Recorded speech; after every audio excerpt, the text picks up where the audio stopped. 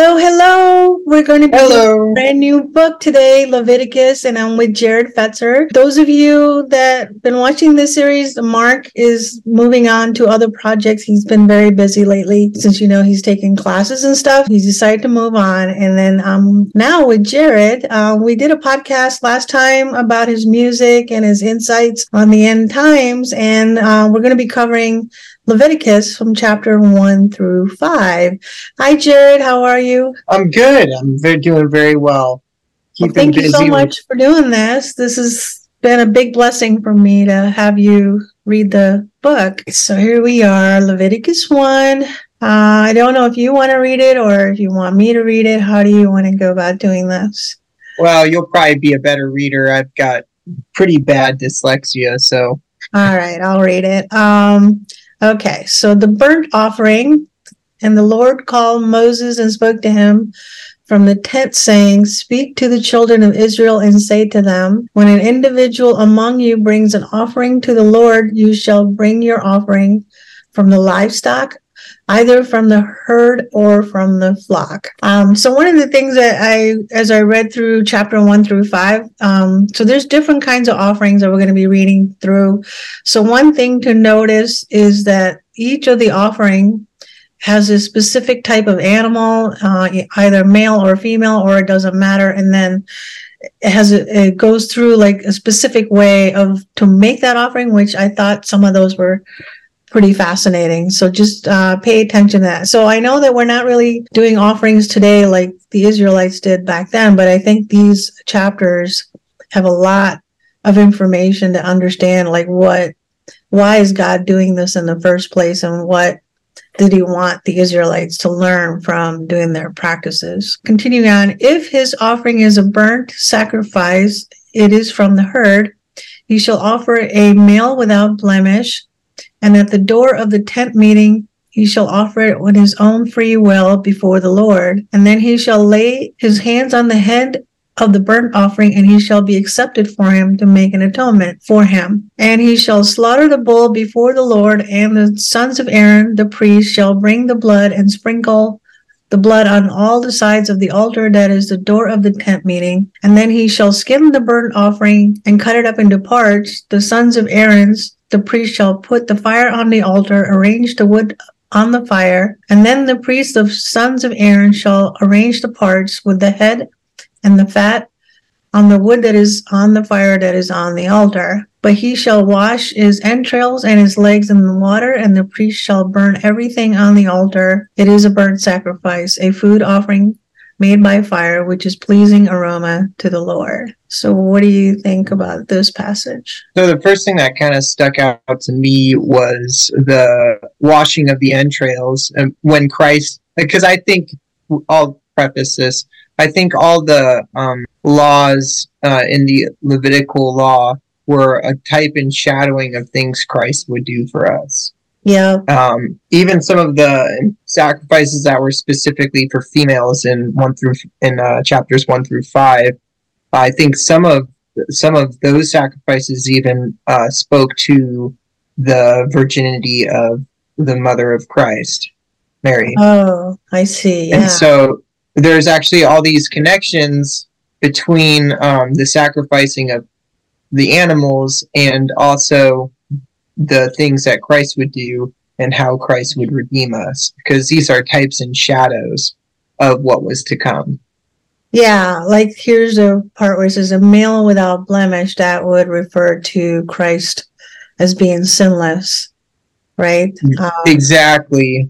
And the other thing is there's a personal connection between, there has to be a connection of personhood in between the animal and the person. That's why they lay the hand on the head of the bull, kind of saying, hey, this is kind of part of who I am that's being sacrificed. And Christ would actually take on human nature. So there's that symbolism too. It's like, because to put your hand on something is to almost impart part of yourself into it, in a sense. Yeah, that was a good point, because isn't that kind of what they do in churches still, lay hands on people when they pray for one another? So yeah, whenever a priest or a bishop in the early church was being ordained, they would lay hands on them, pass on apostolic succession to Yeah. them. So what were you going to say about the washing of the entrails and the legs in the water? So when I first read that, I instantly thought of how when Jesus' side was pierced, basically water flowed from his inside. In a way, Oh, yeah. it's kind of mirroring that. Oh, that's pretty good. I don't think I even thought of that on its own. So this one, they wanted a male without blemish from the herd or the flock. And then the other thing here says he shall offer it in his own free will before the Lord. So I thought that was kind of interesting that this was even said at all. Yeah, so like that's mandatory. really interesting. That kind of really emphasizes that we do have free will, and that the sacrifices, at least the burnt offerings of sacrifice, were to be done out of the heart. And I think actually it's reflected also in the ritual where you're actually washing the insides of the entrails of the animal. What was this, a cow, ox, or yeah, whatever you're sacrificing. It has to be clean on the inside and the outside. It's not just enough to be, as Jesus would put it, a whitewashed tomb. So in some sense, I think it also calls to the importance of ourselves being inwardly righteous, not just externally righteous. The offering does both of that for us. Well, that's great. I think that one, I probably would not have realized any significance about washing the inside and out, but I think you made a very good point that it's kind of symbolizing not only Christ, but then ourselves, reflection of what we're supposed to be is clean on the inside and outside of our soul. Well, it's also a reflection of how this is a type and shadow of what's to come, but also God desires to heal us inwardly and outwardly. Not only does he want us to sin no more, but he wants to transform us from the inside and clean our innards, our heart, so that we don't no longer want to sin. So it's not just about not sinning externally, but actually going to the source of the problem, which is our inward life, our vain imaginations. Yeah, that's great. I think that's perfect, the way you said it. All right, so moving from verse 10, if his gift for a burnt offering is from the flocks, whether it's from sheep or from the goats, he shall bring a male without a blemish. He shall slaughter it on the north side of the altar before the Lord, and then the sons of Aaron, the priest, shall sprinkle its blood on all sides of the altar. He shall cut it up into parts with his head and his fast, and the priest shall arrange them on the wood that is on the fire that is on the altar. But he shall wash the entrails and the legs with water. The priest shall bring it all and burn it on the altar. It is a burnt sacrifice, a food offering made by fire, which is pleasing aroma for the Lord. So it's more of the same thing, except Well, I have another point too, because after Christ died, he had to ascend first to the Father. It wouldn't have been holy because he says to Mary when they're at the garden that do not touch me, for I have not yet ascended to the Father. And then this kind of brought to my attention that God is an all-consuming fire. Christ is the pure and holy sacrifice. When he goes up to the Father, it's not that Christ is consumed because Christ is already holy. It's more like Christ is glorified and is the holy fire with God and is purified. Because you can go too far with the analogy that this is, but basically what I would say is it's a reflection of Christ's ascension to God after his death and burial. It's not at all a reference that Christ needed to be purified. It's more of a reference to Christ's ascension and an emphasis that he is God. I think in the previous chapters, we did establish Yahweh was actually Christ that is with the Israelites now. So it's Jesus himself. It's kind of referencing Jesus as he became flesh. And then the sacrifice of his sacrifice is kind of like what all the symbolic sacrifice is all leading towards, right? Well, it's also just as much about moving our will to God as well, because there's a synergistic nature to salvation. Like we have to turn away from our sin and turn to God. That's the importance of the free will that was mentioned in Yeah, that's a great point. You're very, very smart, because I would not have picked some of those things up. If his offerings to the Lord is burnt sacrifice of the birds, then he shall bring his offerings from the turtle doves or from young pigeons. The priest shall bring it to the altar, wring off its head, burn it on the altar. Its blood shall be drained out from the side of the altar. He shall remove its entrails with his feathers and throw it onto the east side of the altar to the place of the ashes. So what do you think this is about? I think anytime like turtle doves is referenced in Leviticus, I'm reminded of the Holy Spirit. I'm not entirely sure why. Bring off its head on the burnt altar. Its blood shall be drained out on the side of the altar. He shall remove its entrails with its feathers and throw it to the east side of the altar to the place of ashes. Oh, wow. Okay, so I think this is a great connection to the Holy Spirit, because the Holy Spirit is going to go out to that which is dead, the ashes. And the Gentiles is basically the ruins of humanity, the ashes that remain. And there's not much you can do with ashes. Ashes are pretty infertile, and there's nothing much you can do with them. So you might have the entrails of the feathers is almost like the spreading of the Holy Spirit to the Gentiles, because the dove does represent the Holy Spirit. Remember, the Holy Spirit descended like a dove onto Christ. Yeah. But how does that connect to ashes, though, the Holy Spirit? Because you said something in the very first sentence, which I didn't understand. So, do you remember? Can you say that again about how this connection? Well, the first connection I made was the dove to the Holy Spirit. I'm sure there's deep symbolism on the blood being drained from the turtle dove, and the dove being a sign of purity. But it's also a sign of God's mercy, too, because he knows not everybody's going to be rich enough to have livestock. So there's that aspect. Made a connection with ashes. So ashes, being that which is burnt up, that which is in ruins, that which cannot be assembled again. And yet we have the blood of the dove going on the ashes, which is that which cannot be rebuilt, being made holy. And I kind of take that as a reference to God, the sacrifice spilling over to the Gentiles, and then the Holy Spirit bringing life to that which is ashes. Oh, I see. So like where the ashes, the Holy Spirit, once he resides in us, brings life back to the ashes, us meaning, right? Is that what you're saying? Yeah.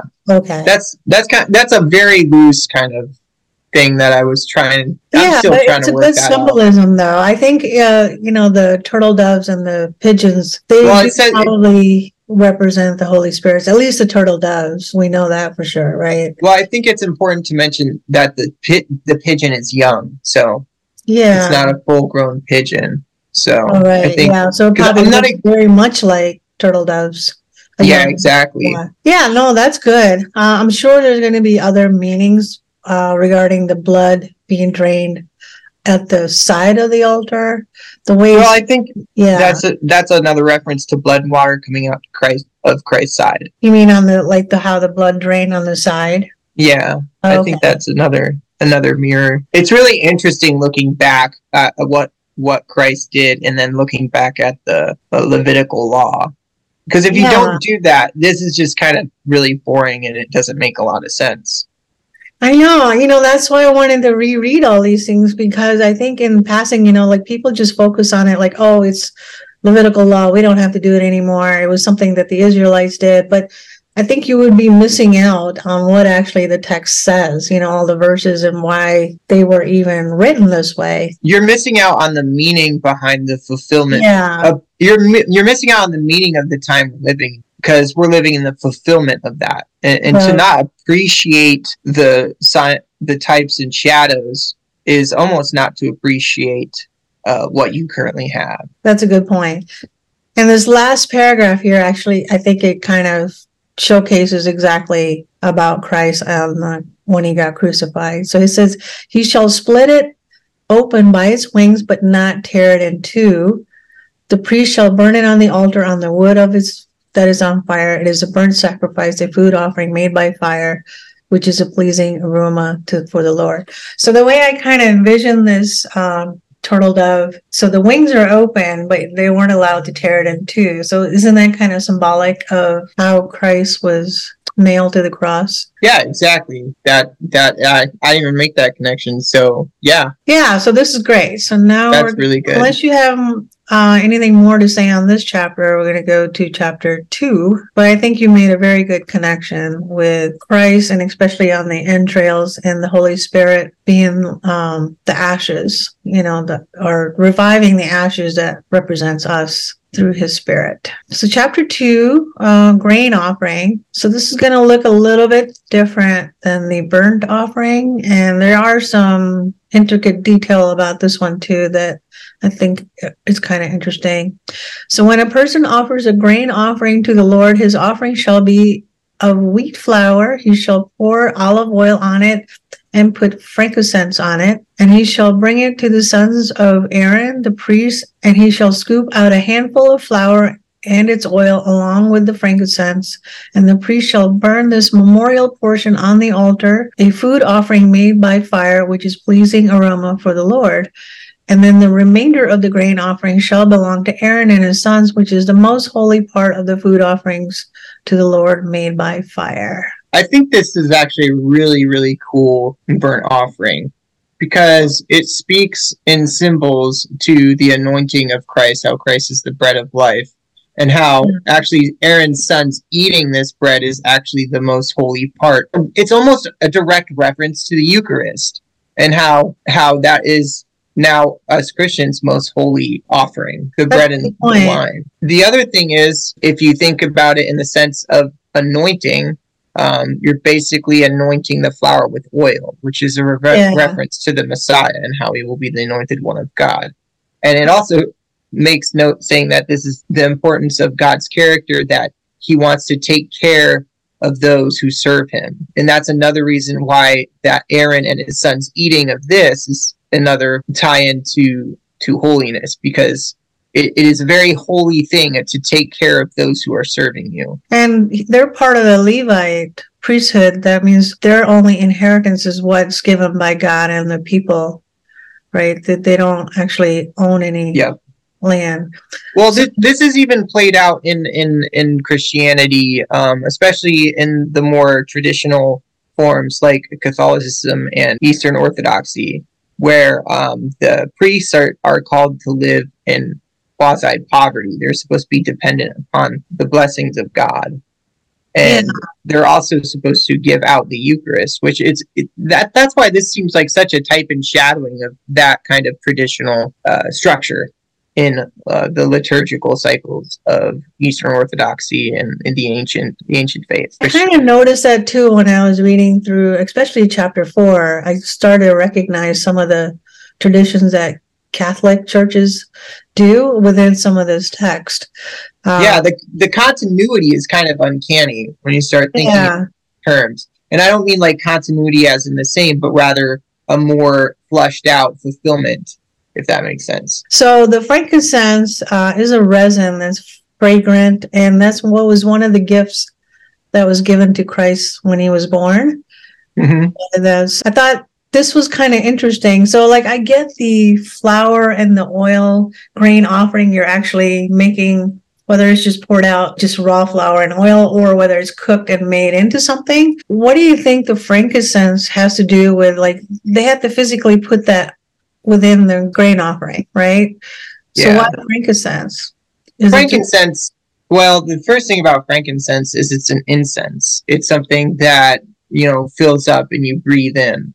Right, so it's supposed to go into you, the fragrances, and the other thing about frankincense is it's also what they use in burials as well. So it does speak to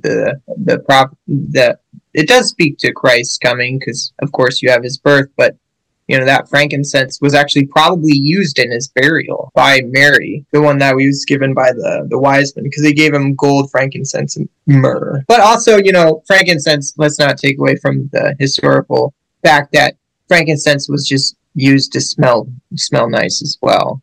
And so there are also symbolic aspects to the temple worship with frankincense as well. But I don't think that we're going to get into that I think in Exodus there was passages about making specialized perfume for the tabernacle. I just thought, like, for the grain offering, you don't necessarily think about like perfumey smell of. So I'm wondering if there's more to it, but I guess the Bible eventually will explain itself.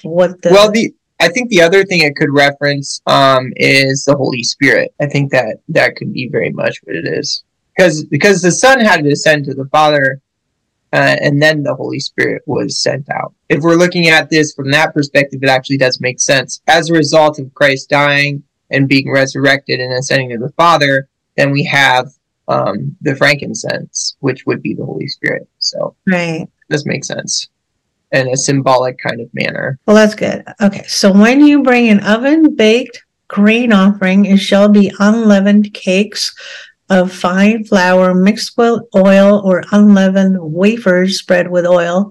If your offering is grain on the griddle, it shall be unleavened wheat flour mixed with olive oil. Break it into pieces and pour the oil on it. It is a grain offering. If your offering is a grain in a skillet, it shall be made of wheat flour and olive oil.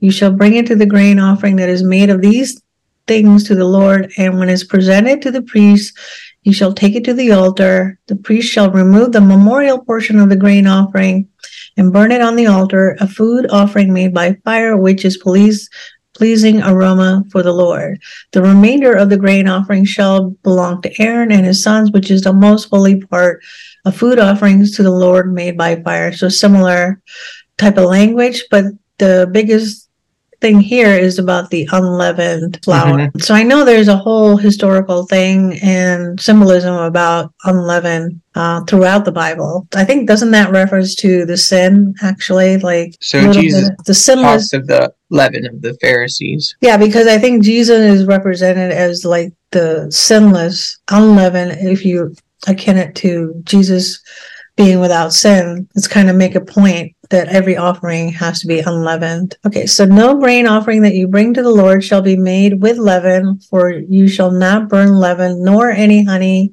as a food offering by fire to the Lord. I was thinking about this. I think it's important for the symbol because men do not make honey. Oh, yeah. Also, men typically in this time, they didn't own bees. It wasn't something that they owned. It was something that, it was like a luxury item that you went and got.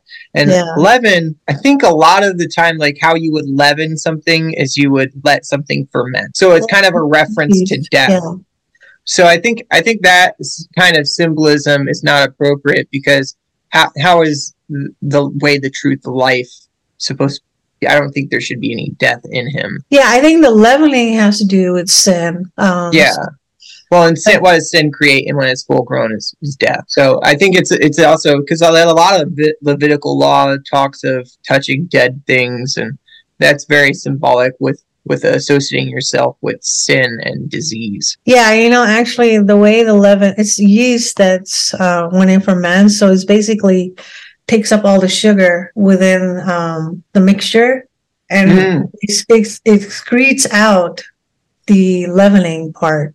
The stuff. Well, there might be a scientific reason for not putting honey as well, because if you put honey in a piece of dough, right, and you leave it out, it'll actually, bacteria will form and eat the sugar of the honey, and then it may start actually fermenting and creating sourdough bread. What's more, and then leavening. This is anything related or not, but I think so. The honey is also made by excreting from bees. It's like whatever this, they saliva or whatever they do. So it's like the thing that's excreted out of the animal. So the yeast is also like some sort of bacteria that excretes out the part that makes it leaven, the fermented part, and the bees also excrete out the honey. So I wonder if there's any connection to that. I think so. Animals doing that. I think it's one of the most important symbols is that an offering or sacrifice is supposed to come from your labors, and it's supposed to actually be a offering. Kind of hurts you in some way. Like it doesn't hurt you, but like it's an effort you have to put forth that is inconvenient and that you get no benefit from. Something like killing the best of your herd and having it burned to God is. And the other thing maybe is because this is a completely vegan offering. So all the other offerings are animal related, but the grain offering is animal free. So that may have something to do with why you can't use honey. It also speaks to the mercy of God too. He also, it's very important for the poorest of poor to be able to participate. This whole thing is about Israelites participating in seeing what exactly all their offerings, like sin offering and burnt offering, like they're participating in God's righteousness in a way that he considers. Yes, exactly. And they're able to actually bless God. That's something that gets lost on us a lot of the time. It's just like, how do I bless God? You know, it's just like, what can I bring forth that blesses God? And really, the number one thing is moving your will towards him, wanting to desire what he desires. And that's how you really love somebody is you try and cater to their desires and what's good for them. Not to say that we know what's good for God, but we, move our will in the direction of what he desires. Even though like we do by, our will and our giving our life over to God, I always wonder too, like, what can you give God? Like, these were all participatory with the people meeting with God and through the high priest and the anointed priest. They're actually like engaged in offering things to God. Like, what can we really give him as a gift? Can we really do grain offerings today? Can we really do? Well, I really think like all the offerings actually are fulfilled in Christ and the Eucharist. There's a mysterious thing that Christ says in the New Testament where it's like, when you eat this, you eat my flesh and my blood. And we're not exactly sure like how that comes about. It's kind of a mystery. But we know for certain that it's not just a symbol, because if it were a symbol, wouldn't Jesus have said, "Oh, guys, don't leave me. It's just a symbol, guys." That would have been the Isn't that pointing to the grain offering in a way then? Because absolutely, yeah. So you have these connections. Smelling this, and he's ordaining them to do certain things that he's saying is always like pleasing to the Lord. Maybe essentially, like if we're eating, like doing the communion, perhaps, I don't know if it's symbolically or literally, but perhaps the act of us doing that is what it both purifies us and reminds us of the passion that Christ has for us. So God is love. You have to remember that as well. And it's not love in the sense we understand, but it's love in the way that only God can. I think how we please God is when we allow him to actually love through us. It's all interconnected. It's really, really quite frustrating. In this modern era, we always want to divide and take things in their separate parts and categorize and catalog all these things, but they actually work much better when you bring them into a unity. Yeah, and I think God's kind of showing us that with all these stories, how it actually points to us being united with Christ in the end. Okay, so as our offering of the first fruits, you may offer them to the Lord, but you shall not be offered on the altar for a pleasing aroma. You shall season all your grain offerings with salt. You shall not fail to use the salt of the covenant of your God on the grain offering. With all your offering, you shall offer salt. So there's a little bit more symbolism here. Offering of the first fruits, which is, they should have picked the best grains to do this. And then also they have to use salt in all of their grain offerings. And he refers to us as being light of the world and salt of the earth. The first fruits, assuming this also refers to Christ as being his only son, as offered as first fruits, right? Yeah, but not only that, but it's actually a reference to preserving what's dead. Oh yeah, So for instance, you have the heralding of Hades, right? Christ basically, when he died, he went down to Hades to free the captive, but those in Hades were preserved in the bosom of Abraham. So that's kind of a direct reference to what Christ would do with the defeating of Hades and the releasing the captives there. So the salt is a reference to those who will be preserved until the time of Christ. Oh, I see. Yeah. The first fruits is actually a reference to all of the righteous that have died before Christ's death, burial, and resurrection.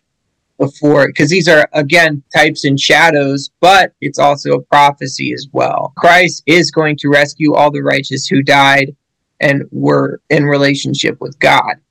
But that didn't happen until the heralding of Hades, when actually Christ had the keys to death and hell. So is it basically saying if you don't use salt, it's not going to be preserved? Well, it's a symbol. So if you take the symbol too far, it starts to lose meaning. The salt is the preservation of those who died in righteousness. So it's basically it's a guarantee that their death isn't the end. They will be coming back. Yeah. That's good. I like it. Okay, so if you offer a grain offering of your first fruits to the Lord, you shall offer for the grain offering of your first fruits fresh ripe grain, roasted by fire, coarsely ground new grain. So again, this is a reference to the righteous, because the righteous, all of them, have been tested in the fire. You take Abraham. He has been tested through the fires of tribulation, as well as Shadrach, Meshach, and Abednego literally tested in the fire. So that's actually a direct reference to that as well, I would say. So these again are just... So is it saying that all the righteous are basically tested? And yes, by fire, right? Of some sort. Yes. Not literal fire, but some sort of tribulation or tested by hardships. But they come out of it, coarsely ground new grain. Not to mention they're broken. You have to become broken in order to be healed in a lot of cases.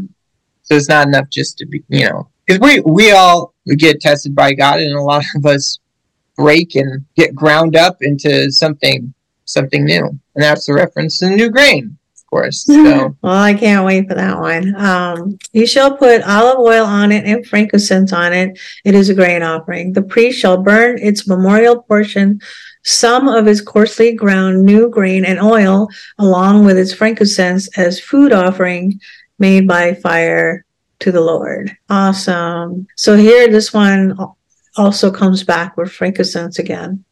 Yes. So this is so the memorial portion gets frankincense, and what they eat probably doesn't, right? Right. Yeah, I think that's safe to say, because it's referenced enough. I think the reader would catch on to that, because that's what I've noticed about Leviticus is it'll mention something 2-3 times, and then after that it'll just kind of nonchalantly be like, and then the rest of it, kind of basically.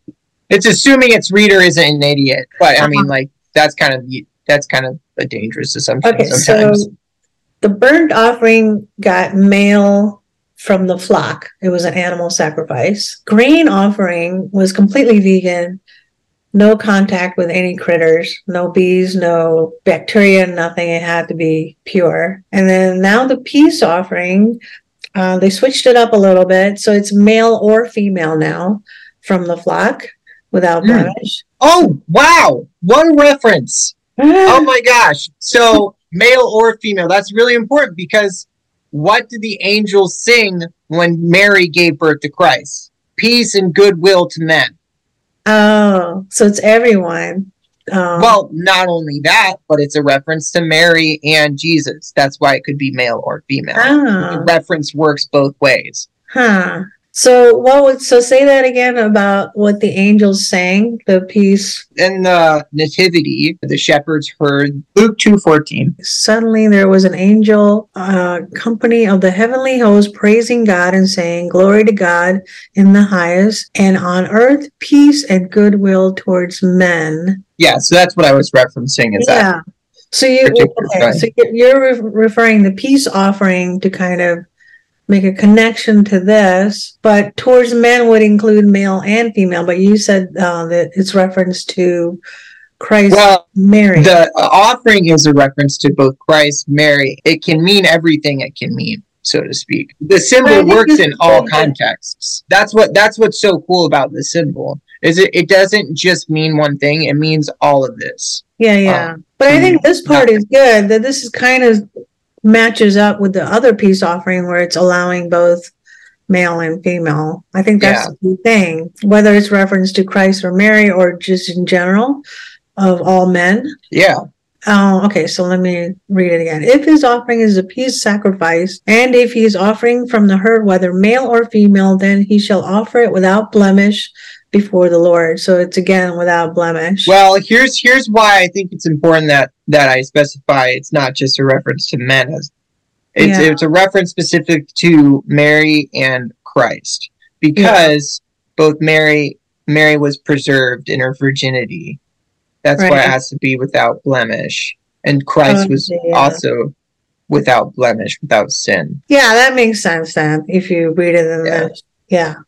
I think that's why I got so excited about it anyway. Sorry. No, but that's good though, because it kind of rules out all of people, because we are with blemish. We're not without blemish. So it can't be all men, right? Well, it also speaks to the virgin birth as well, which is one of the most important aspects of all prophecy regarding the Messiah. Yeah, I think I'm in agreement with you that this refers to Christ and Mary and not the general population, because everyone else is with sin. There was no one without sin. So we would not be without blemish before the Lord, unless it could mean that way after we become believers in Christ, to be righteous, to be declared righteous. Then we are without blemish, are we not? After we come to Christ. Yeah. So then once you're forgiven of your sin, well, that's good. All right. So he shall lay his hands on the head of his offering and slaughter it at the door of the tent meeting.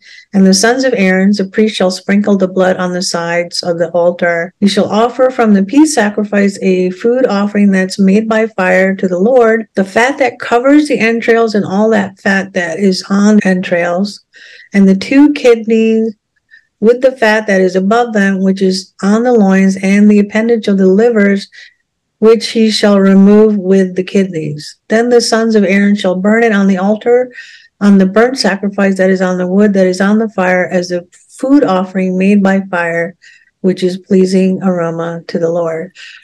So what's going on with the fat on the entrails and removing the liver and the kidneys? That comes up quite a bit here. Well, I don't know quite yet, but I do know that the Israelites at the time were not allowed to eat any of the fat or the blood. Yeah. Nor were they, and the kidneys is where you actually filter the blood. Oh, yeah, that's a good point. The liver also is where it's another filtration organ as well, because that's basically, you can destroy your liver by having too much alcohol. But I mean, that's kind of a tangent. So, and the fat too. If you eat too much fat, that destroys the liver as well. All these organs are actually really fatty organs. It could be a reference to our inward sin, because all of these things are unclean, because they're designed to actually filter waste. That would make more sense, that it's referencing to unclean parts of the body that's taking out waste. Yeah, I agree with that. So what do you think about the sprinkling of the blood on the sides of the altar? What's all that about? I think that's a reference to Christ's blood being shed and being sprinkled by the whip. So it's also that too, because he was flogged. And I don't know if you know anything about flogging, but yeah, it's pretty bloody. Very. It is designed to be very bloody. That's really good insight, though. Okay, so I've been kind of wondering about this whole sprinkling of the blood everywhere around the tent, the altar, and even on the people. There's, I think, certain passages that talk about that. Now that we're all supposed to be covered by the blood of Christ as well. It's also a spiritual sense. So of course you have the reference to Christ, but you also we have to be covered by the blood of Christ. So it has to be sprinkled upon. But it's that sprinkling thing. I think if he was flogged, his blood would have been shed like a sprinkle all over the place. He was. So I think that probably why it's not just anointing with blood, but it's actually the act of sprinkling, which, today nobody would ever do that, because considering what they consider blood, like as medical waste, they would never allow that. But I always found it odd that they could have all this blood all over the tabernacle like that. Like how much blood they would have to shed each time they're doing this offering for so many of the Israelites. So that whole tabernacle would just be like covered with blood all the time. It'd be a bloody mess, that's for Yeah. sure. Yeah. So But that's I do think they cleaned the altar. they I don't. do, but I mean, think about Yeah. how much blood has gone through that altar. Well, I know they had a whole aqueduct and stuff to the temple for cleaning it. Yeah. So there has always had to be running water to the temple, and then of course to the tabernacle, and yep. Yeah, but all that blood goes into the ground. And remember Cain and Abel's story where Exactly. Abel's blood cried out from the ground. It doesn't just disappear. It's like it's part of the God's system and wherever it goes. It's a really sobering reminder of the seriousness of state, how brutal we are. Yeah, we're basically causing. I think that's a visual showcase of what sin looks like, the destruction, and having to watch that. Like slaughter and then having the blood everywhere. I can only imagine. All right. So verse 6, if his offerings for a peace sacrifice to the Lord is from the flock, male or female, he shall offer it without blemish. If he is offering a sheep for his offering, he shall offer it before the Lord. He shall lay his hand upon the head of his offering and slaughter it before the tent of the meeting, and the sons of Aaron shall sprinkle its blood on the sides of the altar. He shall offer from the peace sacrifice a food offering made by fire for the Lord, its fat and the whole fatty tail, which he shall remove close to the backbone, and then the fat that covers the entrails and all the fat that is on the entrails, and the 2 kidneys with the fat that is above them, which is on the loins, and the appendage of the liver, which he shall remove with the kidneys. The priest shall burn it on the altar as food offering made by fire for the Lord. And if his offering is a goat, he shall offer it before the Lord. He shall lay his hand on his head and slaughter it before the tent of the meeting. The sons of Aaron shall sprinkle the blood on the sides of the altar. He shall offer it with his offering and offering made by fire for the Lord. The fat that covers the entrails and all the fat that is on the entrails, and the 2 kidneys with the fat that is above them, which is on the loins, and the appendage on the liver, which he shall remove with the kidneys.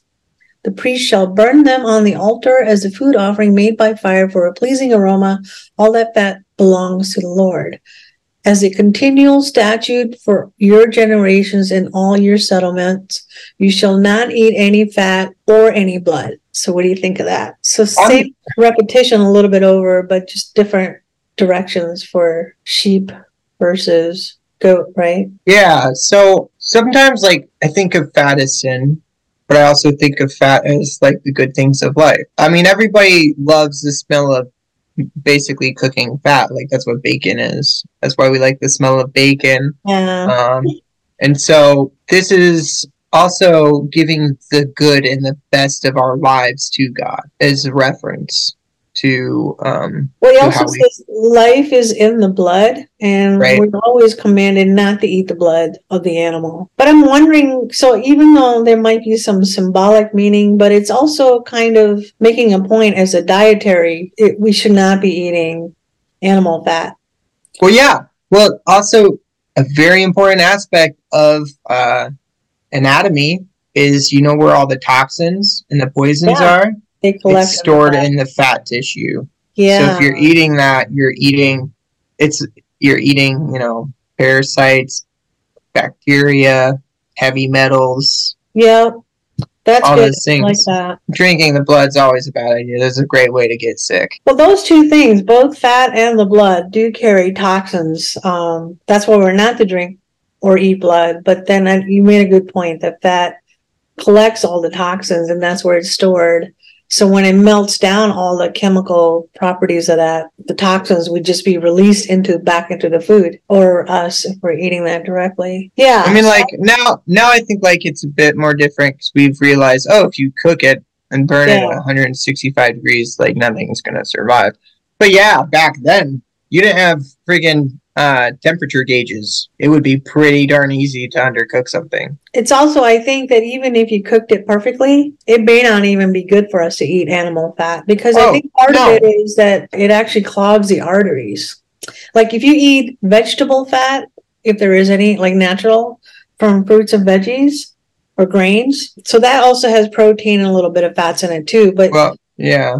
But I think animal fat does do more harm to the body than. Well, actually, the opposite's true. Vegetable fat does more harm to the body, and animal fat's actually easier to process, and mostly it actually helps you a lot because you can only get vitamin B12 from animals, meats, and the fats. But then and you can only get God certain say things not to from eat it, fats. though. There's a lot of reasons he could have said not to eat it. I think the biggest reason is it's the tastiest, and we're supposed to sacrifice our desires for the Lord. It's a practice of self-discipline. And of course, there are a lot of benefits to actually eating leaner meat, like what you said, lower cholesterol, lower heart disease, because of course fats can cause those things.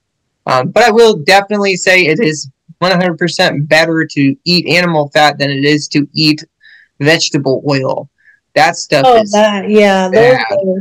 Vegetable oils, the way they're made is oils. toxic. Yeah. You're better off like cooking everything in butter.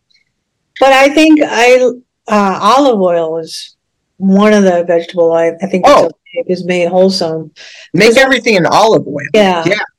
Because even all the offerings, especially the grain offering, they were instructed to use olive oil and not allow any animal fat with all the other offerings. So I don't know. There must be something. Well, there's a lot of symbolism with olive trees too. Like there's a whole grafting in of different trees and Gentiles and all that too. So I mean, we didn't talk about that, but that's a good point. The olive oil represents the Gentiles, right? Well, it also represents peace. What do? It's like, here, let me extend an olive branch to you. Reconciliation. So you have those motifs as well. Yeah, we should go back someday and reread that in that context. Maybe it's saying something else. All right, so chapter 4, the sin offering, which there's a lot of stuff going on in this chapter, and I noticed a lot of things. And even Mark and I had talked about one of the things about whether the sin offering can be made inside the camp or outside the camp. We were kind of going back and forth on that idea. Because Christ was killed outside the camp. So the sin offering from this chapter, it kind of, I think it answers that question that the sin offering was to be outside the camp. And the way I reasoned it, why God might have done that. So in Exodus, it wasn't clear whether it was inside or outside. I thought it was outside, but then he was saying it might have been on the altar. So we kind of debated a little bit about that. But this chapter here specifically says take it outside the camp.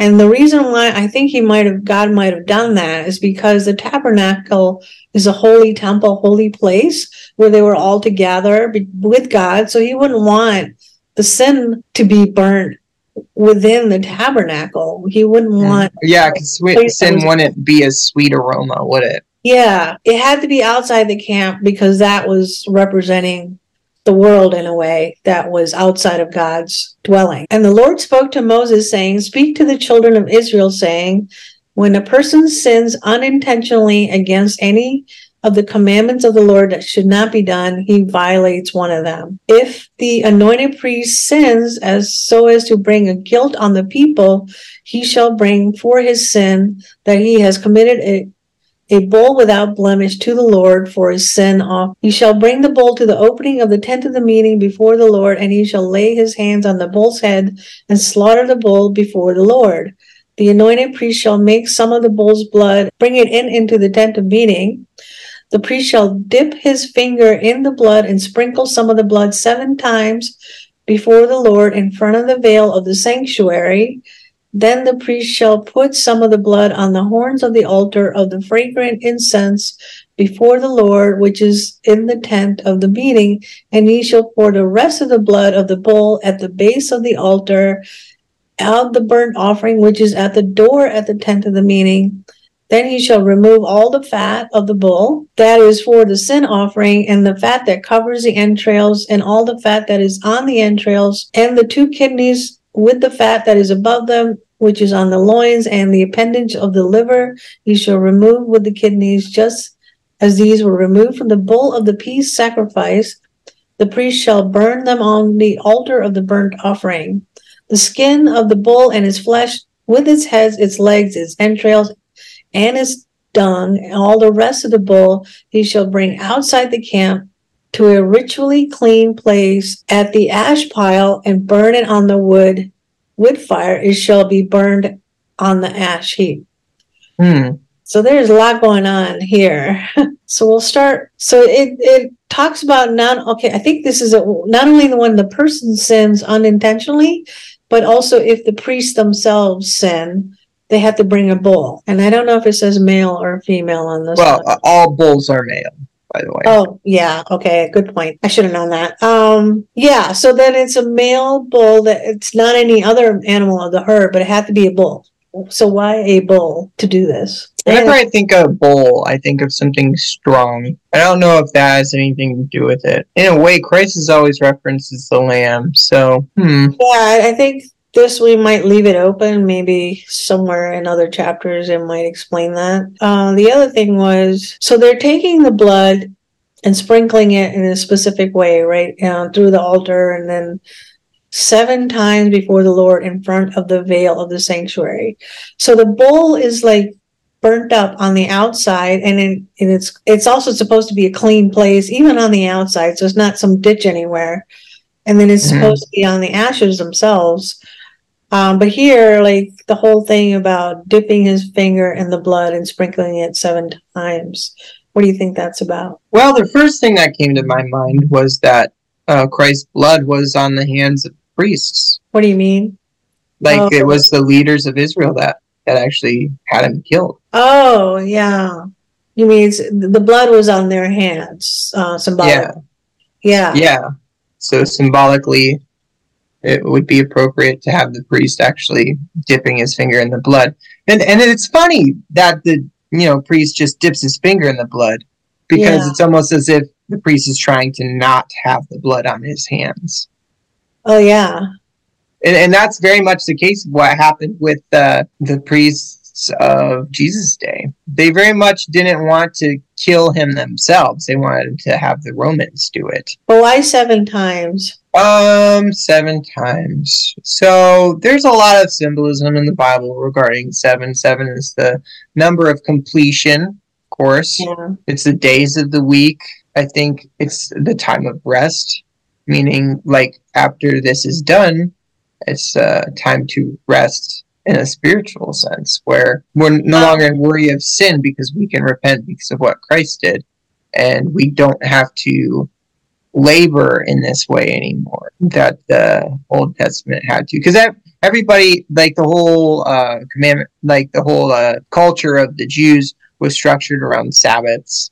And every 7 years they would have a jubilee. Yeah, but why on the veil of the sanctuary? So this the veil, it's a reference to the tearing of the veil. That Christ's blood would actually tear the veil.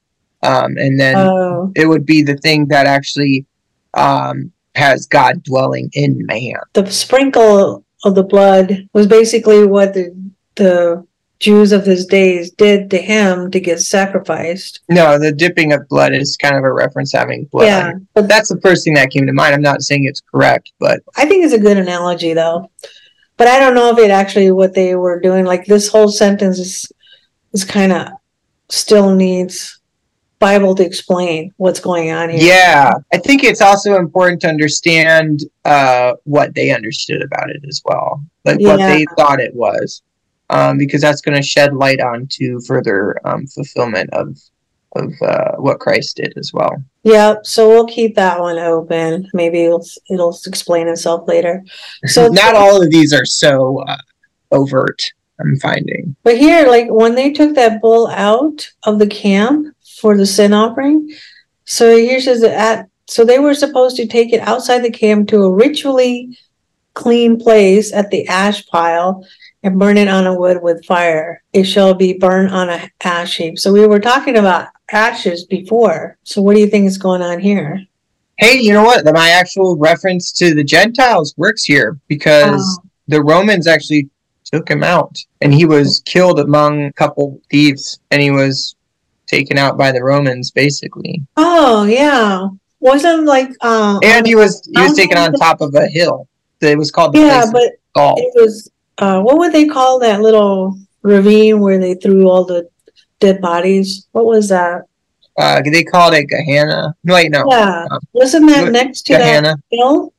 Gehenna? So Christ was crucified in Golgotha, which means the place of the skull, which was also where Goliath was killed. I think it does kind of point to where Christ was crucified and maybe how he was crucified, because it says ritually clean place. That would have been a sacred ground where he was crucified.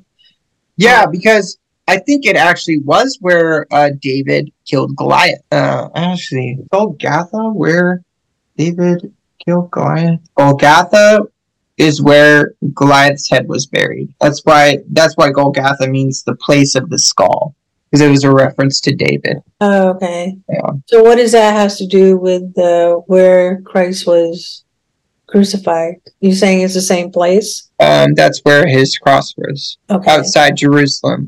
So Jesus was crucified at the spot outside of Jerusalem called Golgotha. So yeah, which is called the place of the skull. Yep. Okay. So was that like a ritually clean place? It was definitely, it would have to be, because it's a memorial, King David. So it would have had to be. Yeah. So the sin offering. Oh, you know what? I think I'm getting it now. So the other reason for, I think, the sin offering is outside where it's mentioning like this is because Christ died for all our sins, right? So that was, he was a sin offering, was he not? Right.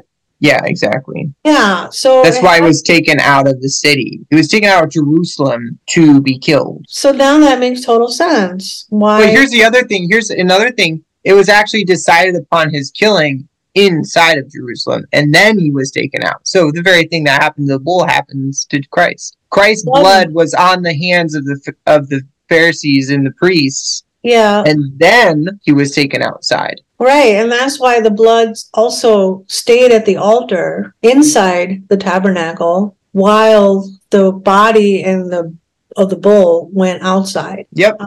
Yeah, I think it does have a lot to do with the crucifixion. But there's also other stuff going on that I don't think it's fully understood just yet. Well, there's a thing in reference everything. There's a saying as far as like prophecy goes. There's kind of like this already and not yet kind of principle that follows biblical prophecy. So there may be like aspects of even Christ's death, burial, and resurrection that we won't fully understand, and we're resurrected ourselves. Yeah, but it definitely connects to what happened in the New Testament and to Christ himself. It's kind of uncanny how it kind of. So unless you do that, like reading back now, it's like a whole new meaning of what we're actually reading right now. Okay, so verse 13, if the whole congregation of Israel commits an unintentional sin, the matter is hidden from the eyes of the assembly, and they do any of the things that by the commandments of the Lord should not be done, they are found guilty. And then the sin they committed against the commandment becomes known, the congregation shall offer a bull for a sin offering, and they will bring it to the tent of the meetings. The elders of the congregation shall lay their hands on the head of the bull before the Lord, and the bull shall be slaughtered before the Lord. The anointed priest shall bring some of the bull's blood to the tent of the meeting. The priest shall dip his finger in some of the blood and sprinkle it 7 times before the Lord in front of the veil. He shall put some of the blood on the horns of the altar that is before the Lord, which is the tent of the meeting, and he shall pour all the rest of the blood at the base of the altar of the burnt offering that is opening of the tent of meeting. He shall remove all the fat and burn it on the altar. He shall do this to the bull just as he did bull of the sin offering. That is what he will do it to it. Yeah, so it's just kind of a repeat of the sin offering. It's just in the case of the collective. So it's an emphasis on the individual as well as the collective. It's just as important in both senses. And the priest shall make atonement for them, and they shall be forgiven. He shall bring the bull outside the camp, shall burn it just as he burned the first bull. It is a sin offering of the congregation. So what I thought it was interesting here is the process of getting forgiven if the whole congregation commits. These are unintentional sin, by the way, not intentional sins. So if they did something that violated one of the God's commandments unintentionally, they were all found guilty anyway. This is what it said, that they are found guilty. So the whole congregation is guilty if they like didn't do one of the commandments intentionally. And then the other thing is it's also a bull too. It's the same bull offering as if the priest would sin, but then if the whole congregation would sin too. And then the elders of the congregation shall lay their hands on the head of the bull. So it wasn't just like the priest doing everything that he did, with all the other animal sacrifices. This time, the elders of the congregation, which could be, I don't know, 10 or more, right? Elders, to lay their hands on the bull before it was slaughtered. Doesn't that sound like some of the church, not the sacrifice part, but it's kind of referencing how the church works with congregation in a way? Yeah, I think so. Because I see that as well. Like anytime like the elders are gathered together and they have to lay it on hands, it's like that too. But in this case, they're doing it when there's unintentional sin of the congregation, right? Not for like blessings and stuff, which is, I thought that was kind of unique to read it that way. Verse 22. Well, I think the most important thing to get out of the laying on hands, it's a symbol of bestowing your responsibility to the animal so that the animal partakes in your sin as a symbol. Yeah, because it's putting your sin upon the animal. It's both an act of confession and transfer. That makes sense, because it was a substitute, right? So laying hands would mean that they're transferring the sin onto the animal to then become the sacrifice. Yeah. Well, now what we do is we lay our hands to pass down blessings. Yes, it's the inverse of that now, which is kind of super cool, because we don't need to lay our hands upon an animal to get rid of our sin, but now because of what Christ did and taking on our sin and being the sacrifice, we lay our hands to anoint others to lead us. That's a good point. Do you think like the Holy Spirit, is there anything to do with like laying the hands on the person to, have the Holy Spirit come into us, or is that just by prayer? Like, yes, I think it's our temptation is to, as Westerners, is to separate everything into categories. Like you have the spiritual category, and so the physical category doesn't seem as important. It's like, we could just pray for the Holy Spirit to be on our leader instead of laying our hands. Eastern thinking is not so much like that. You have to live out what the Spirit says, meaning your life is almost a ritual. Your physical life is supposed to act as a ritual as well. Yeah. Because the physical is a reflection of the spiritual. So if something is happening spiritually, it should be influencing the physical motion and vice versa. Like if something's happening spiritually, you motion it with a physical gesture. To try and divide the spirit and the spiritual from the physical is doing ourselves a disservice, because we are both spiritual and physical, and God created us unified that way. And to say that the only reason the flesh is evil is because of our fall. It's not because our bodies are evil or the physical world is evil. It's actually thinking that the physical evil is the physicalness of reality is evil is actually Gnostic. They were really kind of crazy Christian offshoot of evil. If you studied them in history. Because they took these ideas to their ultimate end, which was basically hedonism and nihilism. I mean, what God gave us is a physical world, a physical body, physical experience. Those are all gifts. And we're still in mercy. Like even after Adam and Eve sinned, where the flesh, the thing that when they sinned, they said that, if you eat of the fruit, you will die. And they didn't die like that day. It took them their entire lifespan to finally die. In the way they did die. They all die. We're all death. I mean, since then, we lost our immortality. So we're all definitely on the death path. And the lifespan has gotten shorter and shorter and shorter anyway. that without God's mercy, I think all man would have been extinguished. So I kind of see his grace and mercy anyway, despite our fallen nature, Right. Still has experience in it's the really flesh. important to understand that, because it's kind of like what we talked a little bit about in the last podcast. It's like, I don't think our brains are designed to handle the spiritual realm without having a physical body. I think that's ultimately why God gives us new bodies, is because he knows it's not good for us to be separated, because it's not the way he created us. He created us to have a local position. And he didn't want us to be spirits and ghosts or something roaming around aimless. Right. We want to behave. Structure. Yeah.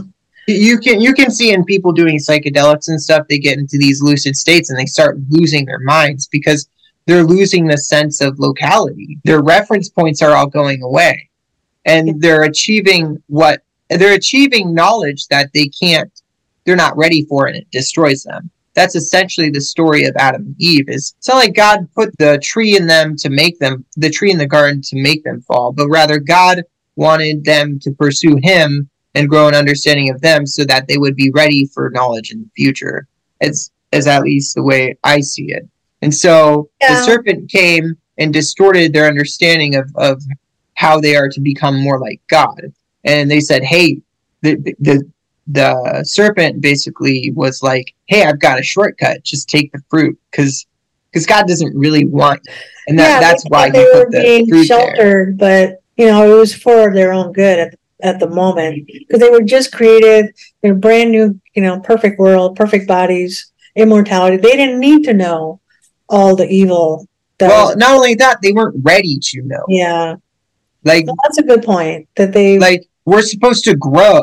We're designed as beings to grow spiritually and physically. And the physical side is to reference the spiritual side. And if you grow too fast, actually that causes problems. Because that's true. It's like everybody has their own. But I also think the flesh, the body is given as a perfect gift. Although it's fallen right now, but we were always meant to have physical experiences. The whole thing that Satan's doing is making everything synthetic biology.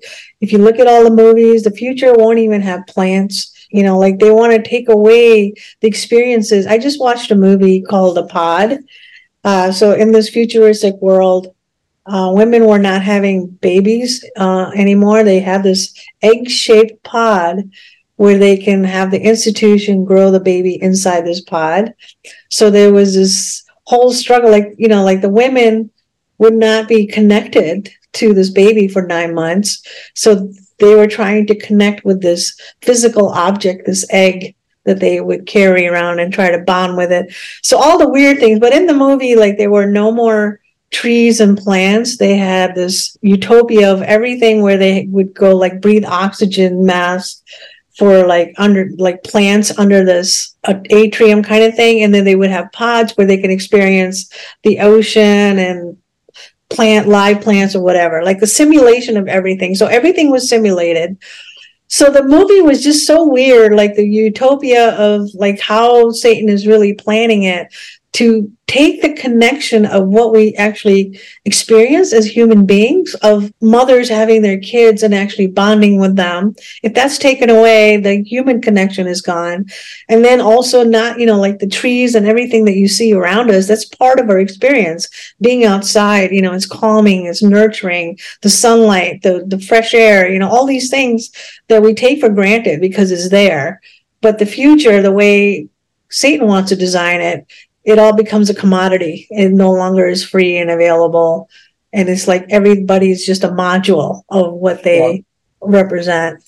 So I think it's kind of, God wanted us to have that experience, of the physical things that we're given. All right. Verse 22, when a leader sins, he does unintentionally of all the things that by the commandments of the Lord his God should not be done, and is found guilty.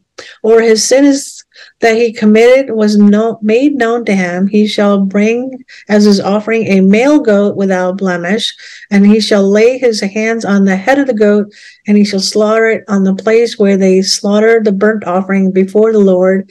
It is a sin offering. The priest shall take some of the blood of the sin offering on his finger and put it on the horns of the altar of the burnt offering, and he shall pour it on its blood at the base of the altar of the burnt offering. He shall burn all of its fat on the altar like the fat of the peace offering, and the priest shall make atonement for his sin, and he shall be forgiven. So this is for the leader now. So what I found interesting here, it was the unblemished male goat. Like, it was very specific. That kind of reminds me of a reference to Azazel. Of who? Azazel. So there's another sin kind of offering where they don't kill the goat, but they rather send the goat off into the wilderness. Oh, yeah. And they called the goat Azazel. But actually, Azazel is an angel from the book of Enoch. And Azazel was one of the leaders of the fallen angels that copulated with women and made the giants. So that's just like the first thought. It kind of has nothing to do with it, but it was just an interesting thought. It kind of separated out different sins for the priest, the congregation, individuals, and now the leaders.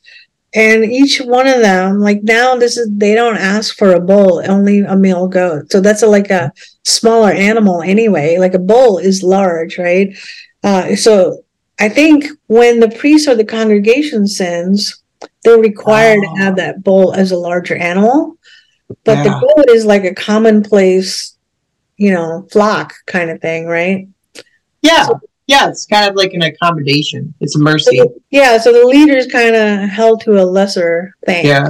Yes. Well, it kind of goes to show even Jesus' parables of the one who is given much, much is required. Yeah. Like the talents. So the higher the level, the bigger that animal. Because I think the bulls are not that common, but a goat would be. So here's the other thing now. So now we're in the common people sinning, similar to a leader, but now they do a female goat without blemish. So it's one step lower than a leader sinning. So here I'll read verse 27. If any one of the common people should sin unintentionally by doing one of the things that by the commandments of the Lord should not be done, is found guilty, or his sin that he committed was made known to him, he shall bring as his offering a female goat without blemish for his sin that he committed. He shall lay his hand on the head of the sin offering, and he shall slaughter the sin offering in the place of the burnt offering. The priest shall take some of his blood on his finger and put it on the horns of the altar of the burnt offering, and he shall pour the rest of his blood at the base of the altar. He shall remove all his fat, just as the fat is removed from the peace offering. The priest shall burn it on the altar for the pleasing aroma to the Lord, and the priest shall make atonement for him, and he shall be forgiven. Oh my goodness, this reminds me of why God got so angry with the Israelites. And a lot of the reason God sent his prophets to the leaders and stuff, it was because they were mistreating the poor, the widows, those. And I think because all God's commandments have accommodations for people who are less fortunate, and it's so obvious in his commandments that he accommodates for them and is merciful to them. So how much more were the leaders supposed to be merciful as well? And when you take advantage of someone God is merciful to, you reap upon judgment after judgment to yourself. Because I don't think the common people here represents all of humanity in a way too. So they are offering a female goat without blemish. Why do you think it's a female goat? Well, I was thinking maybe it's because female goats were a bit more common. It was easier. It was cheaper to have a female goat than was a male goat. Oh, I think there's that sense of it, and I think it was kind of an accommodation of God to have for the common people who were of stature. Because in all these commandments, there's a theme that God really wants to accommodate so that everybody can participate. Like he wants to have mercy upon all. And by requiring more of those who are who have higher standing in the community, he is actually having mercy upon them. And a lot I was thinking of here was, how we kind of made that analogy of male and female for Jesus and Mary. Yes. I wonder if there is an analogy to it. I just haven't I haven't fleshed it out enough to see. So I was thinking the same thing, but I haven't seen it yet. So maybe you have something better. Well, here's the thing. So the Catholic Church system tends to worship Mary. And so for the common man that kind of confesses their sin to the priest, and then as a congregation, they tend to not worship, but they say they pray to Mary to get to God, which I don't agree with any of that. But I'm wondering, symbolically, did they pick that up because the common people kind of represent the female goat versus the male goat, or both? I actually think that could be a reference, because I don't think it's necessarily wrong for Eastern Orthodox or Catholics to venerate Mary or even ask for Mary to intercede on their behalf, because I don't believe Mary is dead. I think she's alive in Christ in heaven. At least her spirit is. There's also references in the Bible saying, the prayers of a righteous man availeth much. Mary was a very righteous woman, so asking her to pray for you, and the fact that she's not dead and she's alive in Christ is... How do we know that she's alive in Christ and not dead? If everyone is resurrected later on, so how do we know that she's actually... All of us who are... So how I see it happening, because like in Revelation, you have the congregation of those who are martyred, and the saints and the elders, which all have died, right? Yeah, the saints are dead. Everybody's dead. The saints in heaven. No, before the final judgment, you have the congregation in heaven, and it's not just the first fruits that are in heaven. It's also those who are martyred, not in the tribulation. But I thought they were all going to be when all the dead are raised in Christ. But see that I think their bodies will be raised. Yeah, but their spirits right now are alive in Christ. Well, their spirits are separated from their bodies at this time, and I think that's not the way God wants it to be in all of eternity. So that's why there's the bodily resurrection. So that when we die, I think, and I haven't fleshed this out perfectly yet, and I don't think really anybody has yet because it's a mystery. I think our spirits go to be with the Lord. But that's not the end. That's not the end point yet. The end point is when we are given new bodies. Yeah. And we're resurrected on the final day of judgment, which is at the end of the world, the apocalypse. Yeah. I know this sounds kind of convoluted, but in a way, it actually does make sense to why you would ask a saint to intercede on your behalf, because we intercede on each other's behalves by praying for each other here on earth. So why wouldn't they do the same in heaven? And also you have the Lord's Prayer that says, "Thy will be done on earth as it is in heaven." The only thing is, I'm not sure we are to pray to the saints or Mary, because it does say that we're not to speak to the dead. Right, but they're not dead. Well, that's so that would be the argument. That would be the argument that they're alive in Christ. So you're not praying to the dead. That would be the argument that Catholics and Eastern Orthodox give you, that you would have to combat and overcome. Yeah, that's a different topic. I think we have to keep coming back later. Yeah, it's not an easy thing to come to terms with either. Right. Like I don't know really honestly whether that's right or wrong. And I don't either. But I think it's really important for us to give people grace and not to come to these conclusions about people worshiping saints, because I don't think I've studied enough to not think that that's what they're doing. I really don't think most Catholics or Eastern Orthodox are at all worshiping saints, but rather revering that they repented and are made holy by Christ, and they hold that. I don't know much about Catholicism, but I think there are debates whether they should be doing that or not doing that. I don't know the answer right now,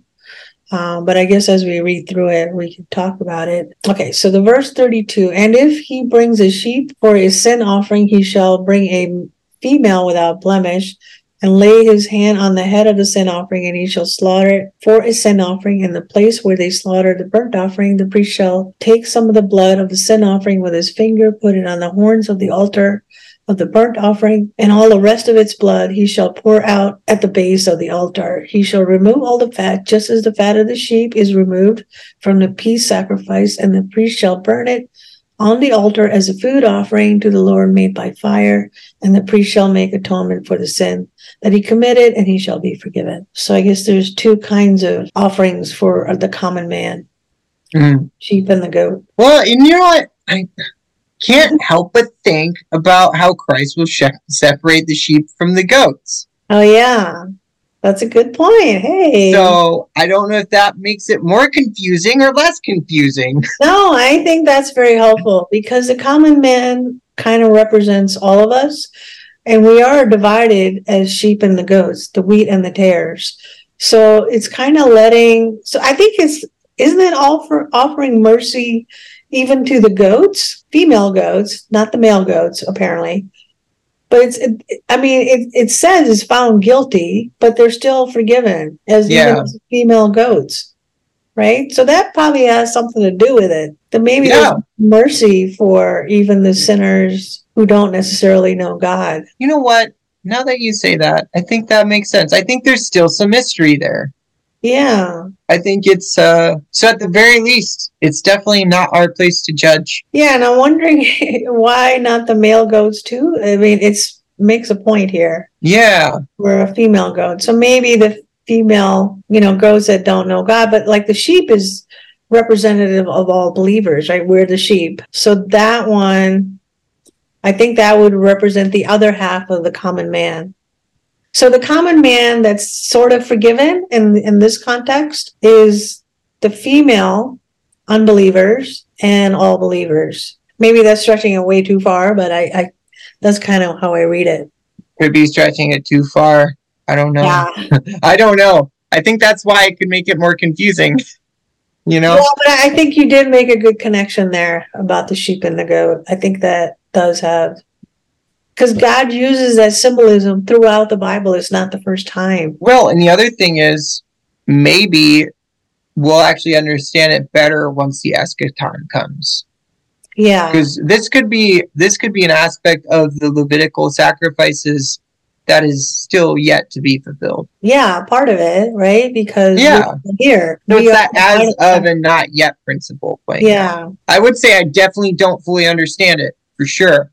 But definitely could be something that is to come. Yeah, the only interesting I found the part of that sacrifice was the goats, although they're found guilty, they were forgiven. Yeah. I think that's something important for us to at least keep that in mind as we... Well, and another thing is that men are to be the head of the household. And so we're responsible for the well-being of our wives and our children. And so there's a level of judgment that comes upon us that does not come upon women and children. Yeah, so that makes sense, right? So maybe the male goats, they had that opportunity. They were found guilty, but somehow because of goats, they couldn't be saved, right? Because maybe it's basically you were responsible for them. You knew the truth, and yet you chose otherwise. And as a result, your wife chose the others.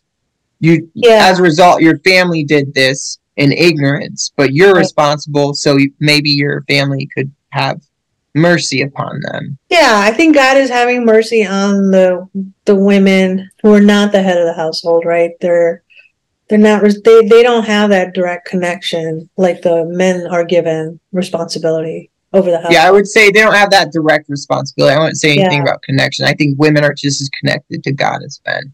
I think it's just true. Men are responsible for being the teachers and head of their household and leading their families. And when men abdicate their responsibility, they reap judgment upon themselves. Because here's the reason why it's important for the men to be the head. Because we're stronger.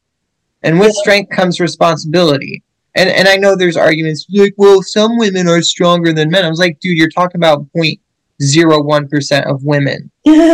This is a rule for society for a reason, because it's actually a rule of nature. Like, men are stronger than women. And Well, even there is a mentally, verse that says that mentally we're Christ is even the more head of men. stubborn. Isn't there a verse that says that Christ is head of the men? Yes, absolutely. Yeah, Christ is the head of men. And we're supposed to submit ourselves to Christ. Right. And how that plays out is we love our wives and our children. Yeah. But if we do not do that, then we won't be loving enough to our wives to actually tell them the truth. So he's kind of having mercy on the women. Exactly. Yeah. And Christ is very merciful. God's very merciful. Like, people often read the law and they're like, he's so judgmental. It's like, dude, you don't understand. He's making very specific accommodations. Oh, yeah. He's shown so everyone can participate. He has mercy on the poor, the widow, the fatherless. I mean, he makes that point over and over and over, that he's for you, not against you, you know. But he also does have to be tough and just. Like, yeah. Well, it kind of like, at least from the last Common Man offering, it kind of shows me a picture that that's a just act. You know, he held the male goats responsible. They don't get forgiven, but everybody else does. But he also separates the goats from the sheep. Well, and he doesn't absolve wickedness either. Yeah. Even he both judges fairly. He judges fairly to all men. So if you're an evil commoner or poor person, you're still getting judged. And the other thing if you don't actually seek forgiveness. Yeah, they don't get forgiven automatically. They actually have to do the offering, which is in a sense, they were atoning for their sins, right? They had to confess. Well, it's a very direct moving of your will to God. It's literally giving up your hard work that you've produced to God. Like, you have put time, effort, work, love, appreciation, and attention into the cream of your crop. And you're giving that up. Like, that is as close to moving your will to God as they could get. So maybe those female goats are somehow repenting, and that's why they're saved. Well, I think it's just because they were under the care of an evil leader. So when you're under the care of an evil leader, you obtain more mercy than the leader. Yeah. So I think we talked about God's justice playing out. Well, that's a good point. I think we definitely did some analysis. Some rabbit trails, but I think we got there. That opened up a trail for sure. I think that's something to think about. But I think we're kind of onto it, though. I think that was a good analogy with the wheat and the tare and the goat and the sheep. Okay, this is the last chapter for today.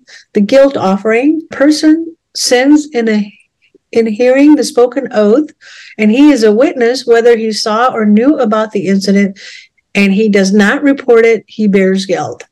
So I like this chapter actually goes into a lot of different what's good and bad, but I found this kind of interesting that, like, if you know something is wrong and you witness it, you don't report it, like he's guilty just the same. Like, let's say you're working, you know, in your job, and you saw something that was wrong and you don't address it, that isn't that person who didn't report it is guilty too of that?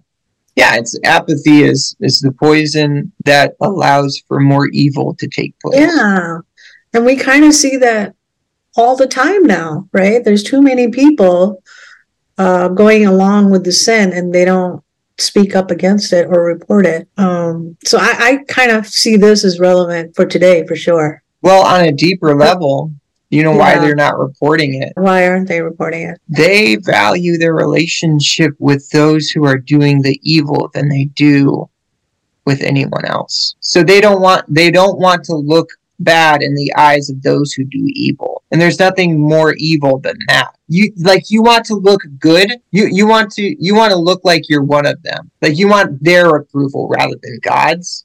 You want their approval rather than righteous men.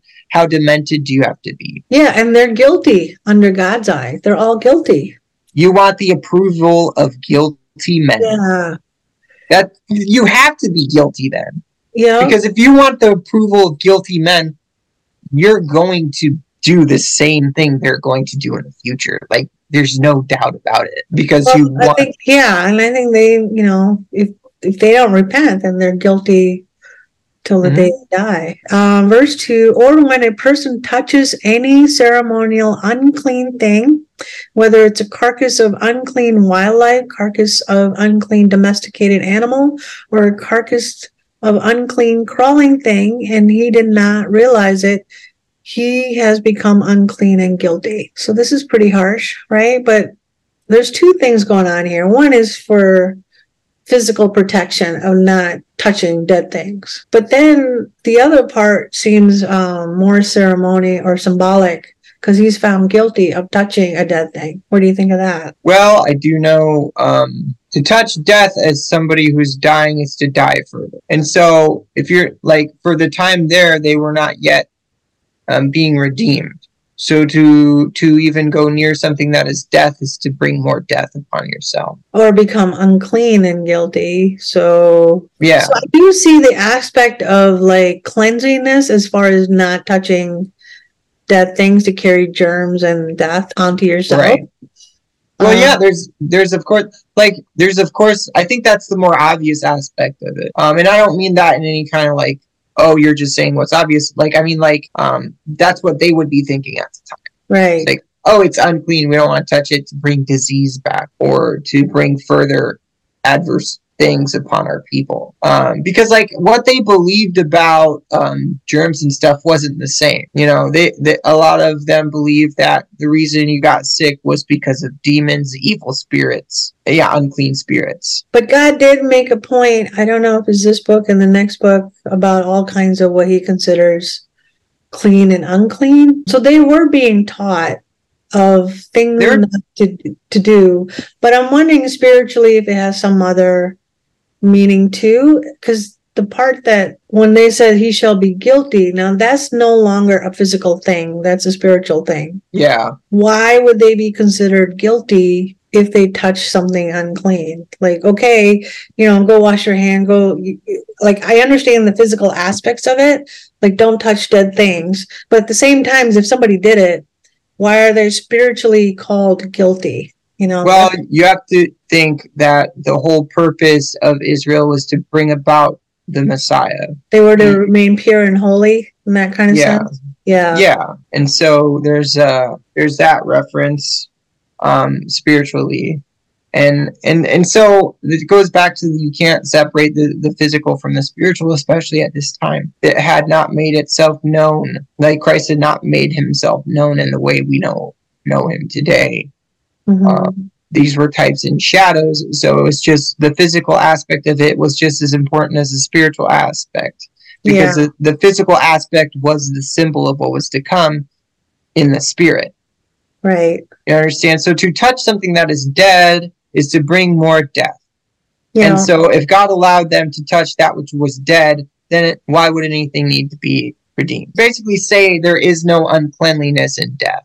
But there is. Death is unnatural. It's not supposed to be the way it is. So to touch it is to partake in it. To partake into death is to be dead.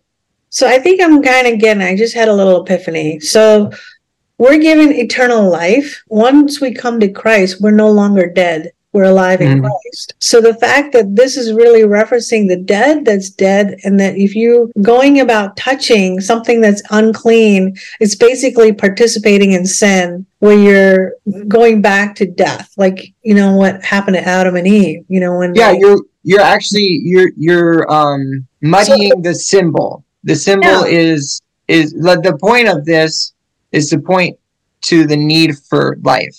Yeah. And God's the only source of life. You can't get life from dead things. As a matter of fact, the only things will get you is more dead. So to associate with that which is clean to that which is unclean is to bring death upon that. Sin equals uncleansing, unclean equals sin, then equals death, where alive in Christ equals eternal life. So, and then it also brings to light the verse where God says, where it's talking about the Gentiles, is like, nothing is unclean for you. Talking in reference to Peter, remember where that blanket is like, now all these unclean things are made clean. Yeah. Those were type and symbols of what was to come. Yeah. You are living out cleanness. Like you are clean inside and out because you accepted Christ and you're now living in Christ. You don't have to worry about these laws because they don't apply to you anymore because you're alive. Well, also because Christ came and basically atoned everybody, so anybody who reside in him. Christ redeemed nature to life. Yeah. Human nature to life, and will redeem the whole world to life. And actually, Christ living in us is through us, he works to redeem others and to redeem the world. Because there's this concept of we're supposed to make the world a garden. We're supposed to make the world clean. We have the power now to make the world clean. Through Christ, Through Christ. Yeah. So now it's not useful to think in terms of unclean and clean, but to think in Christ making all things clean. Yeah, because we're made clean. So if we're made clean, we can now touch anything and bring that cleanliness to it through Christ. So yeah, I think I see it. Maybe I'm not communicating that perfectly, but well, it's really hard to communicate. It's such a deep idea. Yeah. It's really hard to communicate. I don't even think I'm not doing a very good job of it either. No, you're doing fantastic. Trust me. You made a lot of connections and something that I would not have thought out. But now I'm reading this in a very spiritual way of connecting everything what Christ did, right? And what it points to, rather than just reading it like, okay, this is the sin offering, this is the grain offering, this is the peace offering. I'm now reading it through what all the things that you brought out, which I'm reading in a brand new way. Me and all the audience that are going to be watching this podcast totally appreciate all the insights that you brought into this. Okay, or when he touches a human uncleanliness, any uncleansed by which he may become ceremonial unclean, and he did not realize it. When he realizes it, then he shall be guilty. So same thing with touching on human carcass as well. Or when a person swears by speaking rashly with his lips to do evil or to do good, anything that a man may speak rashly by oath, and he did not realize it. But when he realizes it, then he has become guilty of or any of these things. Anything you might say rashly, whether good or bad, you're guilty if you realize it, right? Yes, so anything basically you speak in vain without understanding. And it doesn't care if it's good or bad, actually. So no, because like to speak without understanding of something that is good is the same as to demean what is good. You don't want to bring down what is good and honorable. You want to elevate it, venerate it. And if you do not understand it, it is better not to speak of it. Yeah. Because the fact that you speak of it or make an oath by it, you actually profane its real meaning. So what does rashly mean? I wonder. Rashly, flippantly, without thought. Like without wisdom, right? Without thought. Yeah. Without understanding. Foolishly to say something flippantly. Yeah. So we should keep our mouths shut then when we don't understand things or don't. Yeah. Because God doesn't care even if you say something good, still guilty. Yeah. If you don't mean it, but you say something good, you might as well have said nothing. Yeah. When he becomes guilty in one of these things, he shall confess that he has sinned in that thing, and he shall bring his guilt offering to the Lord for his sin, that which he has committed, a female from the flock, a lamb or a goat for a sin offering. And the priest shall make atonement for him concerning his sin. So now we're still doing a female instead of a male, a lamb or a goat, which is still the wheat and the tare, right? If symbolically. Mm-hmm. So it goes back to that reference of different judgments for different people who are of responsibility. If he cannot afford an animal, then he shall bring for his guilt offering on account of the sin that he committed 2 turtle doves and 2 pigeons to the Lord, one for the sin offering and one for the burnt offering. He shall bring them to the priest, who shall offer one of the sin offering first. He will wring off his head as his neck, but he shall not sever it. Then he shall sprinkle some of the blood of the sin offering on the side of the altar, and the rest of the blood shall be poured out on the base of the altar. It's a sin offering. But the second he shall treat as a burnt offering according to the regulation. The priest shall make atonement for him for his sin that he committed, and he shall be forgiven. This is only if you can't afford an animal. Yeah. Mm-hmm. 2. Okay. But if he cannot afford to bring 2 turtle doves or 2 pigeons, he shall bring for his offering for the sin that he committed 1/10 of ephah of wheat of flour for a sin offering. He shall not place olive oil on it and shall not put frankincense on it, for it's a sin offering. So this is kind of interesting here, though. That reminds me, it's like a reference to Christ was, when he died, he did not yet ascend. He was not yet anointed on God's right hand. Oh, yeah. That's the first thing that came to my mind. And the other thing, because this is a sin offering, they don't get to put olive oil on it or frankincense on it, because that was only reserved for the grain offering. So those were like olive oil. I think it doesn't that mean the anointing? So they weren't anointing. And he shall bring the priest, and the priest shall scoop out a handful from his as a memorial portion, burn it on the altar as food offering to the Lord made by fire. It's a sin offering. The priest shall make atonement for him concerning his sin. If he committed from any one of these offenses, he shall be forgiven. The remainder of the belong to the priest, like the grain offering. Offering with restitution. I find this one really interesting.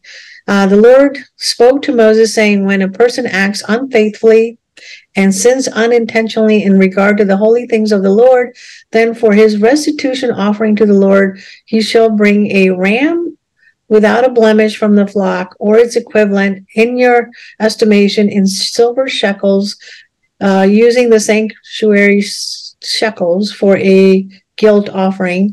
He shall repay that sin that he committed with regard to the holy thing, and shall add a fifth to it and give it to the priest. The priest shall make atonement for him with the ram offering, and he shall be forgiven. They have to bring a ram, so there's restitution. And if they don't bring a ram, then they have to pay in shekels.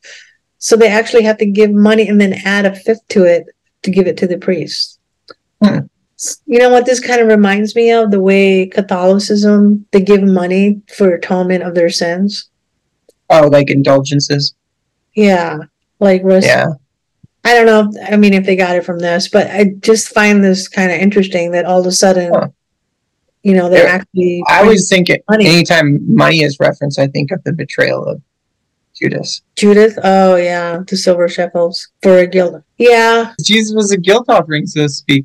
And he actually wound up throwing the silverware back at the priest. Remember? Yeah, right. Yeah, because he felt guilty. So I think there is a connection there.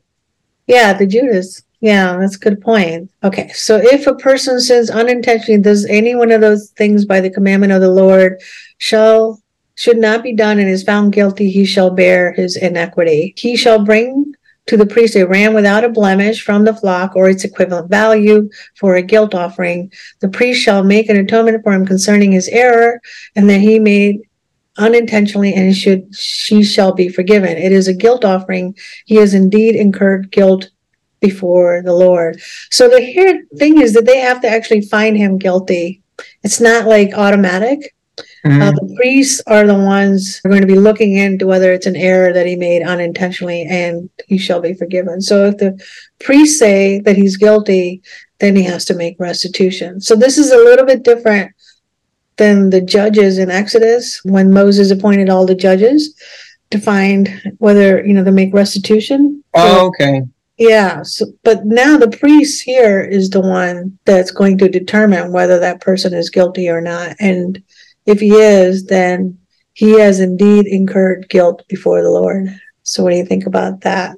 I'm not entirely sure. It makes sense to a point. Reconciliation. I'm trying to think about what is the reconciliation for? I guess they don't have different sacrifices for different things you need to reconcile. You did something wrong with a sacrifice that you made to God that you have to reconcile for. There's like restitution. I mean, there's a lot more involved with that one. I'm not entirely sure why they had to do that. Maybe we'll find out in future chapters. I think it'll make more sense in chapter 6. Yeah. Because I started reading a little bit ahead, and it starts about talking about reconciliation with others. Oh, yeah, that's right. Yeah. So we finished for today. But yeah, this was really good. I've actually learned a lot from just dwelling on it and thinking about it. For sure. You had a lot of insight, I think, that made a big difference in understanding what all these offerings were all about. So we'll continue. you helped me a lot to understand it as well, because you made quite a few really good points that I was really having a hard time with. That's why I love to do these Bible studies, because it helps, hopefully it'll help all the people that are watching too. And I definitely learn from them. This is kind of helps my memory to kind of put all the pieces together. Okay, so thank you so much. And and thank you for having me on. Oh yeah, you're great and awesome, and I hope you continue next week with this whenever you have time. Thank you for doing everything. This is perfect. So I'm looking forward to the next one. All right. Bye.